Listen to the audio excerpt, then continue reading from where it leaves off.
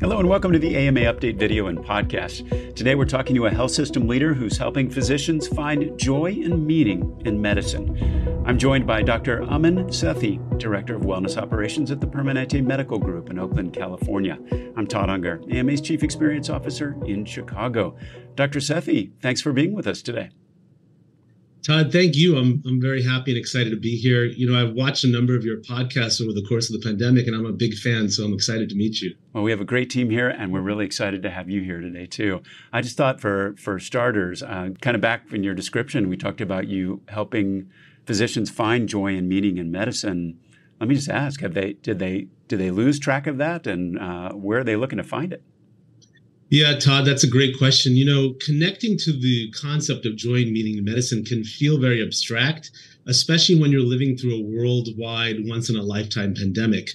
As much as we as physicians at some point in our journey to become physicians, naturally connected to the inherent ideals of being a physician, a healer, and found a joy and meaning in that, you can imagine with everything we've been through over the last few years, it's been more and more difficult to connect to that. I mean, our physicians have been through a lot, and that's across healthcare. It's been 3 years of surge after surge, moral distress, exhaustion, increases in workload. And as we know, physician burnout was an issue even prior to the pandemic, and it's only gotten worse. So part of what we're doing here at the Permanente Medical Group is ensuring that our physicians are able to make those connections again. And when we talk about joy and meaning, defining it beyond the semantics of that term and really helping people understand what we mean by joy and meaning and how we're going to strategize to make sure that people can find those connections again. Yes, we'll talk about that a little bit later. I'm curious, you know, when you started your own medical career, they probably didn't have a title like Director of Wellness Operations. In fact, titles like that or Chief Wellness Officer, still relatively new. And not fully adopted across healthcare right now. How did you get to be where you are? Well, you know, I started my journey in medicine back in college, actually. I was born and raised on the East Coast, spent all of my time there, and did most of my training in Boston. And you know, I went on to become a urologist and do my surgical training in Indianapolis. And soon after that, I expected to end up on the East Coast and join a private practice there, essentially. And my very last interview was here in Northern California with the Permanente Medical Group. And as much as, you know, my wife is from the East Coast as much as I thought I would end up back on the East Coast, just in a private practice somewhere, when I came and interviewed with the Permanente Medical Group, I was really struck by not only the integrated model of care that we have here, we're the largest physician-led medical group in the country, but also what I experienced on my interview. In the few days that I interviewed, the community, the camaraderie, the genuine connections that my future colleagues had with each other, and how that really fostered well-being in their own daily life. So, you know, that changed my life. I since then have moved my entire family to the West Coast. The weather has helped, of course, as well. But this opportunity and the opportunity to invest in my career in a place where people really valued their own health and well-being and valued avenues to get there was important. And so since I joined the medical group and after settling into my clinical practice and getting my bearings, I started noticing that even in an organization with really robust infrastructure, I'm proud to say we have robust infrastructure and resources to support physician wellness, there were still many opportunities to work smarter and not harder, to look at our work as physicians and think about our long-term health and sustainability. And so even in my early roles in the organization, I was pretty passionate and vocal about this. So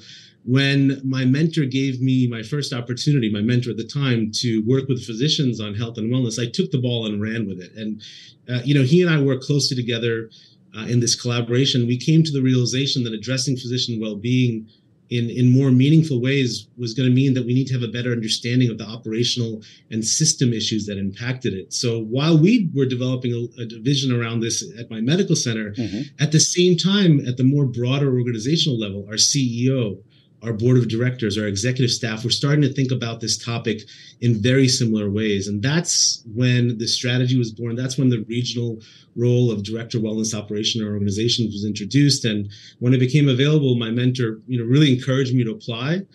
I was fortunate enough to be selected, and I've dedicated myself to those efforts since. And it's been a journey, Todd. It's been quite a journey of learning, actually, in developing this strategy. Well, I want to talk specifically more about Permanente's strategy in the well-being space. You kind of said the operative words, of course, that we talk a lot about here at the AMA, with whom you've been working on this, which is system-level issues, and looking kind of deeply at those operational issues and how they impact physician well-being.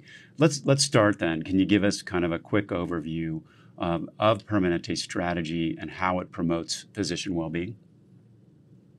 Yes, Todd. So the evolution of our strategy to support professional fulfillment and well-being, what we call our Joy in Meaning in Medicine strategy, or JAM is the affectionate acronym, it actually predates the pandemic. As I mentioned, a number of years back, our CEO, our executive staff, our board of directors very carefully considered the rapidly evolving healthcare environment and recognized that if we're going to continue delivering on this high quality, personalized, convenient care that we've become known for in the Permanente Medical Group and Kaiser Permanente, we needed to make sure that the part of our strategy that was aimed at supporting, all the incredible people that delivered that care needed to be approached with the same vigor, the same visibility as our other type priorities. So we needed to be measuring, tracking, addressing well-being at the same level of commitment that we were looking at our operational goals, our quality goals, our excellence in care.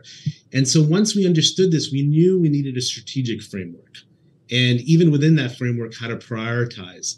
So to help us with this, at the time I worked with another mentor, and this is our physician executive over people, our people space, physician health and wellness, education and development, Dr. Ellie Faharabadi. She brought together and engaged a task force of leaders from across the medical group. And Todd, this wasn't only wellness leaders, it was operational leaders, it was senior level executives, it was individual physicians who were passionate about this space. And that group came together as a task force, took a really deep dive in the literature, the work of other organizations like the Institute for Healthcare Improvement, the AMA, and we developed a strategic framework that is basically based on three main elements. If you don't mind, I'll share.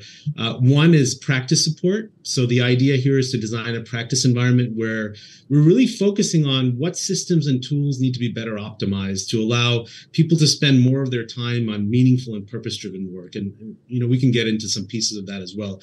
The second was culture. What are the ingredients of a culture that supports this concept of connecting to joy and meaning? Everything from leadership development, right? How are we picking our leaders? How are we developing their skills to lead in a collaborative environment? How are we offering a broader spectrum of professional development opportunities for our people across their career arc? And finally, the third piece was personal wellness. So really continuing to support doctors, physicians, and our teams to prioritize their own health through this diverse array of personal wellness programs. So first, we needed to have this comprehensive framework. But from there, what do you do with the framework, right? It's not enough just to have a strategy. You need to put goals and the strategy in motion. So the next step was ensuring that all of our leaders were using this framework to speak the same language, to identify strengths, to identify opportunities in each of their spheres, whether it was their department, their medical center across the organization, and to use the strategy to drive tests of change to improve the practice environment. Now, just I guess as a testament to the success that you've had with your program, as you have been recognized through the AMA's Joy in Medicine Health System Recognition Program, tell us a little bit about how you became aware of the program and what your experience has been with it. Well, Todd, first of all, we're very humbled by the recognition, and we're especially excited with our ongoing collaboration with the AMA. It's not that we have it all figured out. I mean, this has been an incredibly difficult time, and we have a number of challenges that we, of course, much like all of healthcare, are still dealing with. But the recognition is credit to the work that is being done by teams across our organization, right? It's not just one group of wellness leaders or physicians. This is many dedicated people across our organization who are committed to physician well-being and committed to driving this strategy. We became aware of the program a couple of years ago, and as we reviewed the program, its criteria, the goal to inspire organizations to focus on the evidence-based priorities and tactics, this struck us as having a lot of synergy with what we were implementing at TPMG. And actually, when you look at the competencies of the program, which I'm sure you've seen, what the recognition is asking organizations to strive for: assessment, so having a measurement strategy, which of course we do, and we developed our own with a lot of thought and effort, commitment, And that's commitment at all levels of the organization, including our executives, which we've had for quite some time, fortunately. Efficiency of the practice environment. So we've talked about practice support and the importance of how germane that is to the strategy. Leadership, teamwork, and support. So these components or competencies were all really specific and intense areas of focus for us. So naturally, we applied for the recognition. And Todd, the application process was a really powerful exercise for us as well. It helped us to look internally and critically evaluate our strategy and the progress being made. It was reassuring that we were prioritizing the right things, right, that the AMA and others felt strongly about. And it also, we talked about this earlier, but it was encouraging along the aspect of this program, especially the way it calls out the concept that joy in healthcare should still be an important area of focus. We talked about that when you're living through a pandemic as a healthcare provider, it's harder to connect to those feelings of joy. And talking about something like joy in meaning and medicine in our organization, or JAM, without the context of what it really means and what the goals are, can cause some cynicism. And we've experienced this as well. So that's why for us, it's been so important to define and contextualize JAM to help our physicians understand that the strategy goes beyond that branding. And much like that, AMA's Joy in Medicine Recognition Program, it's doing the same thing, right? It's highlighting the value of finding joy in your work, but it's also calling out that meaningful change, especially in such a challenged environment, doesn't come easy. It requires widespread leadership commitment. It requires goal setting, and it requires organized efforts at all levels of the organization. So all of those struck chords with us as we thought about the recognition and the program itself. I'm going to ask you about that question around joy, because you mentioned a word like that. That's a pretty high bar, right? I love my job. Joy, that's a very high bar for that. Right. You mentioned it could cause cynicism. So how did you define joy in a way that combats somebody kind of going that's not even attainable? Well, joy is a sustainable feeling you have. And if we could relate it to healthcare as a result of your work and the connections you make while you are a physician. And it's really is about the reason we call it joy in meaning medicine. It's the joy that's obtained by connecting to the meaning and purpose of your work. And I think we wouldn't have, as physicians, made it through the trials and tribulations, right? The mountains that you climb through residency and training and medical school, if we didn't somehow inherently connect to those principles. But the practice of medicine is really grueling. And that was true prior to the pandemic. So it's easy to see how, naturally coming to work day to day when your inbox is filled with emails and you're dealing with, patients that are now in the course of the pandemic expressing some of that frustration, anxiety, and projecting on physicians, why some of that joy can be squeezed out. And so our definition of joy really has a lot to do with the strategy itself. Let's get back to being able to connect to that meaning and purpose, but let's also openly call out the fact that, one, it's not going to be easy. And two, there are evidence-based strategies that can help us get there, right? And here are the components within culture, practice support, and personal wellness that we need to focus on. So let's really all focus together and make sure that it's not one individual physician that we're not focused on making the individual physicians more resilient, right? This is all about all of us rolling up our sleeves, committing to a strategy, and finding our way forward in an evidence-based way. Medicine doesn't stand still, and neither do we. AMA members don't just keep up with medicine, they shape its future. Help move medicine, join the movement. Visit ama-assn.org/movingmedicine. Now, I know, of course, from working with our wellness folks here at the AMA, and again, back to that focus on system-level issues, and some things can be very surprising about what you find really drive, let's say, burnout in an organization. When you went through your process, you established that framework and you engaged all the operational leaders and many people across the organization. What did you find that surprised you about was, let's say, an obstacle to getting to that joy?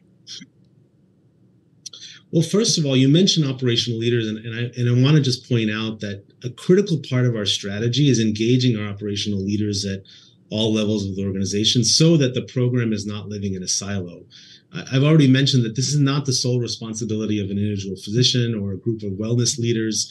It's not about making the individual physician more resilient. And so by engaging the operational leaders, especially chiefs of departments, which the literature shows is the most impactful leader when it comes to physicians' well-being and professional fulfillment. More importantly, these operational leaders are in the best position to understand how to balance providing exceptional care while considering the needs of their own team. And so one of the things that has been surprising is that we know that this isn't easy and the chief's job is incredibly difficult. So that's why, we make it clear to chiefs, the solutions don't need to fall on your shoulders. We provide them with tools and skill building to help they'll navigate these conversations within their departments and their spheres of influence. We just ask chiefs to actually provide form and psychological safety for discussions about the data, about the feedback, and then to co-design tests of change with their departments, with the members of their department. And so that's why we, capture the data in the first place and get the feedback. But what's really been interesting is that it's often not, really dramatic interventions that make the difference. It's often the simplest things that people come up with it within their own work unit or department. So, for example, I guess I can give you a couple of examples. There was a primary care department, after reviewing the data on the measurement that we have, the Joy in Meaning Medicine measure, that they set aside time to regularly have their department technology leads, which exist in every department, to coach physicians who struggle most with charting and time spent in the EHR. And just through these few sessions, they just had dedicated time to work with physicians to set up, just some functions in voice dictation with our dictation system and create some templates. And this, for that pilot, considerably reduced charting time for those physicians. And this was based on, again, getting the feedback, really reaching out and leveraging people that were already there in your department. We have department technology leads in every department, and finding a way forward to improve things. There was another orthopedics department that, looked at clerical burden, which was one of the lowest scoring items on, our survey, and also surveys naturally, because of these non-physician tasks that often get in the way of our practice and get in the way of us providing, being able to spend time with patients. So when the orthopedics department got together with their chief and discussed this, they identified, well, what do we mean by clerical burden? And they found that placing physical therapy orders was what they saw as the most impactful administrative burden. So they worked together simply to develop new ordering templates, right? So that their medical assistants could easily put in these orders based on the type of patient being treated. So again, this was a small intervention with a really tangible impact. So one of the surprising things is it's time and again, it's modest changes at the level of the individual department that can be really impactful. And it's not, Todd, and I'm not saying, by the way, that they're not larger boulders, right, that we need to lose or move as an organization.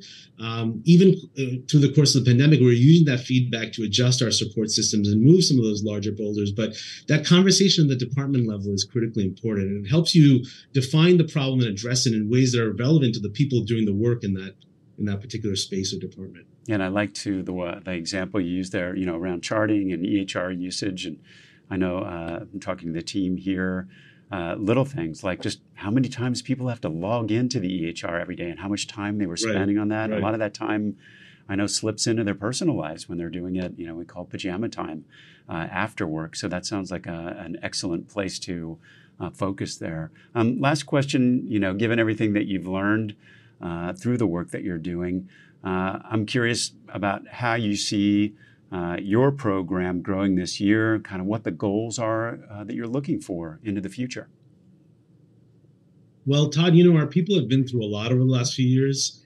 I've mentioned some of the issues that we've dealt with throughout the pandemic, and it's certainly not unique to us. Certainly there's a level of exhaustion across healthcare. And I think that much like our broader society, there's also some space for hope as well. So, I've already mentioned that even in the height of the pandemic, we learned that some of the most pressing factors that impact joy and meaning are still those system levels, pebbles and boulders that detract from the day-to-day experience. So we're still very committed, even in the coming year, to addressing those system level issues.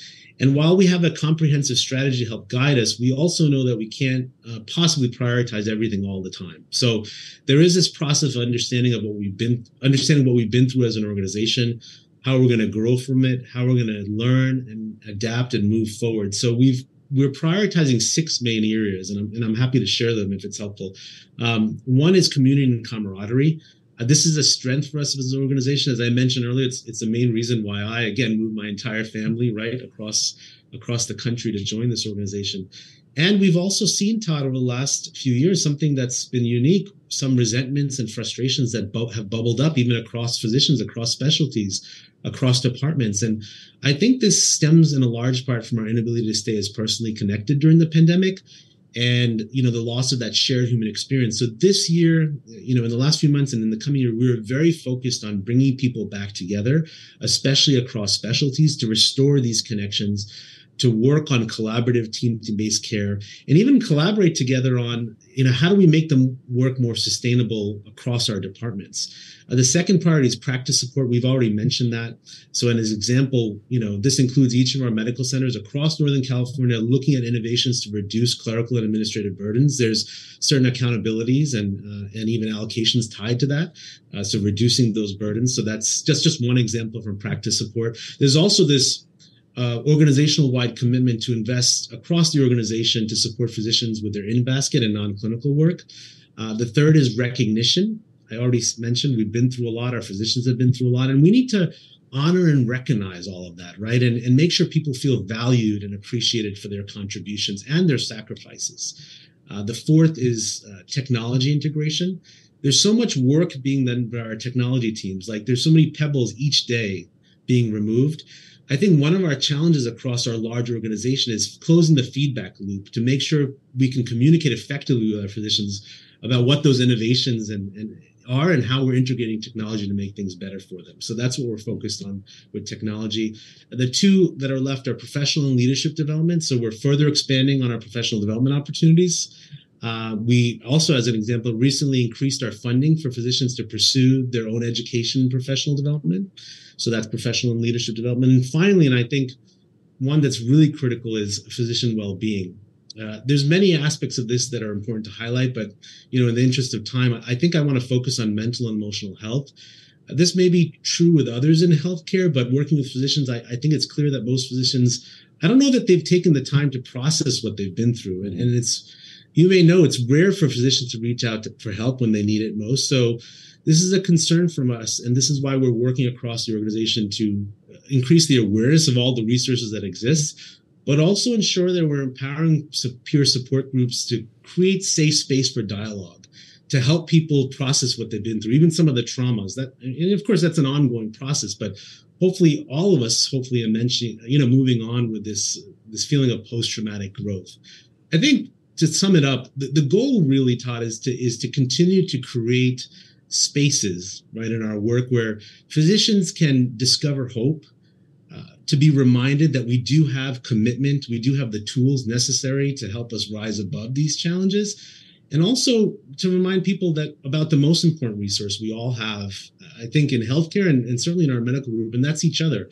It's our relationship, it's our community, it's our shared connection to that joy and meaning that inspired initially to pursue this career in medicine, to get back to that and create space for that type of dialogue.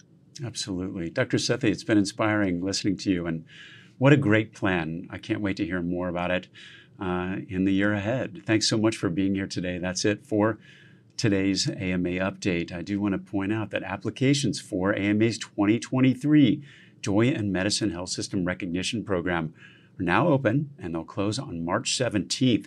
If you'd like to find out more information and apply, click on the link that's in the description of this episode. We'll be back soon with another update. You can find all our videos and podcasts at ama-assn.org/podcasts. Thanks for joining us today. Please take care. Thank you, Todd.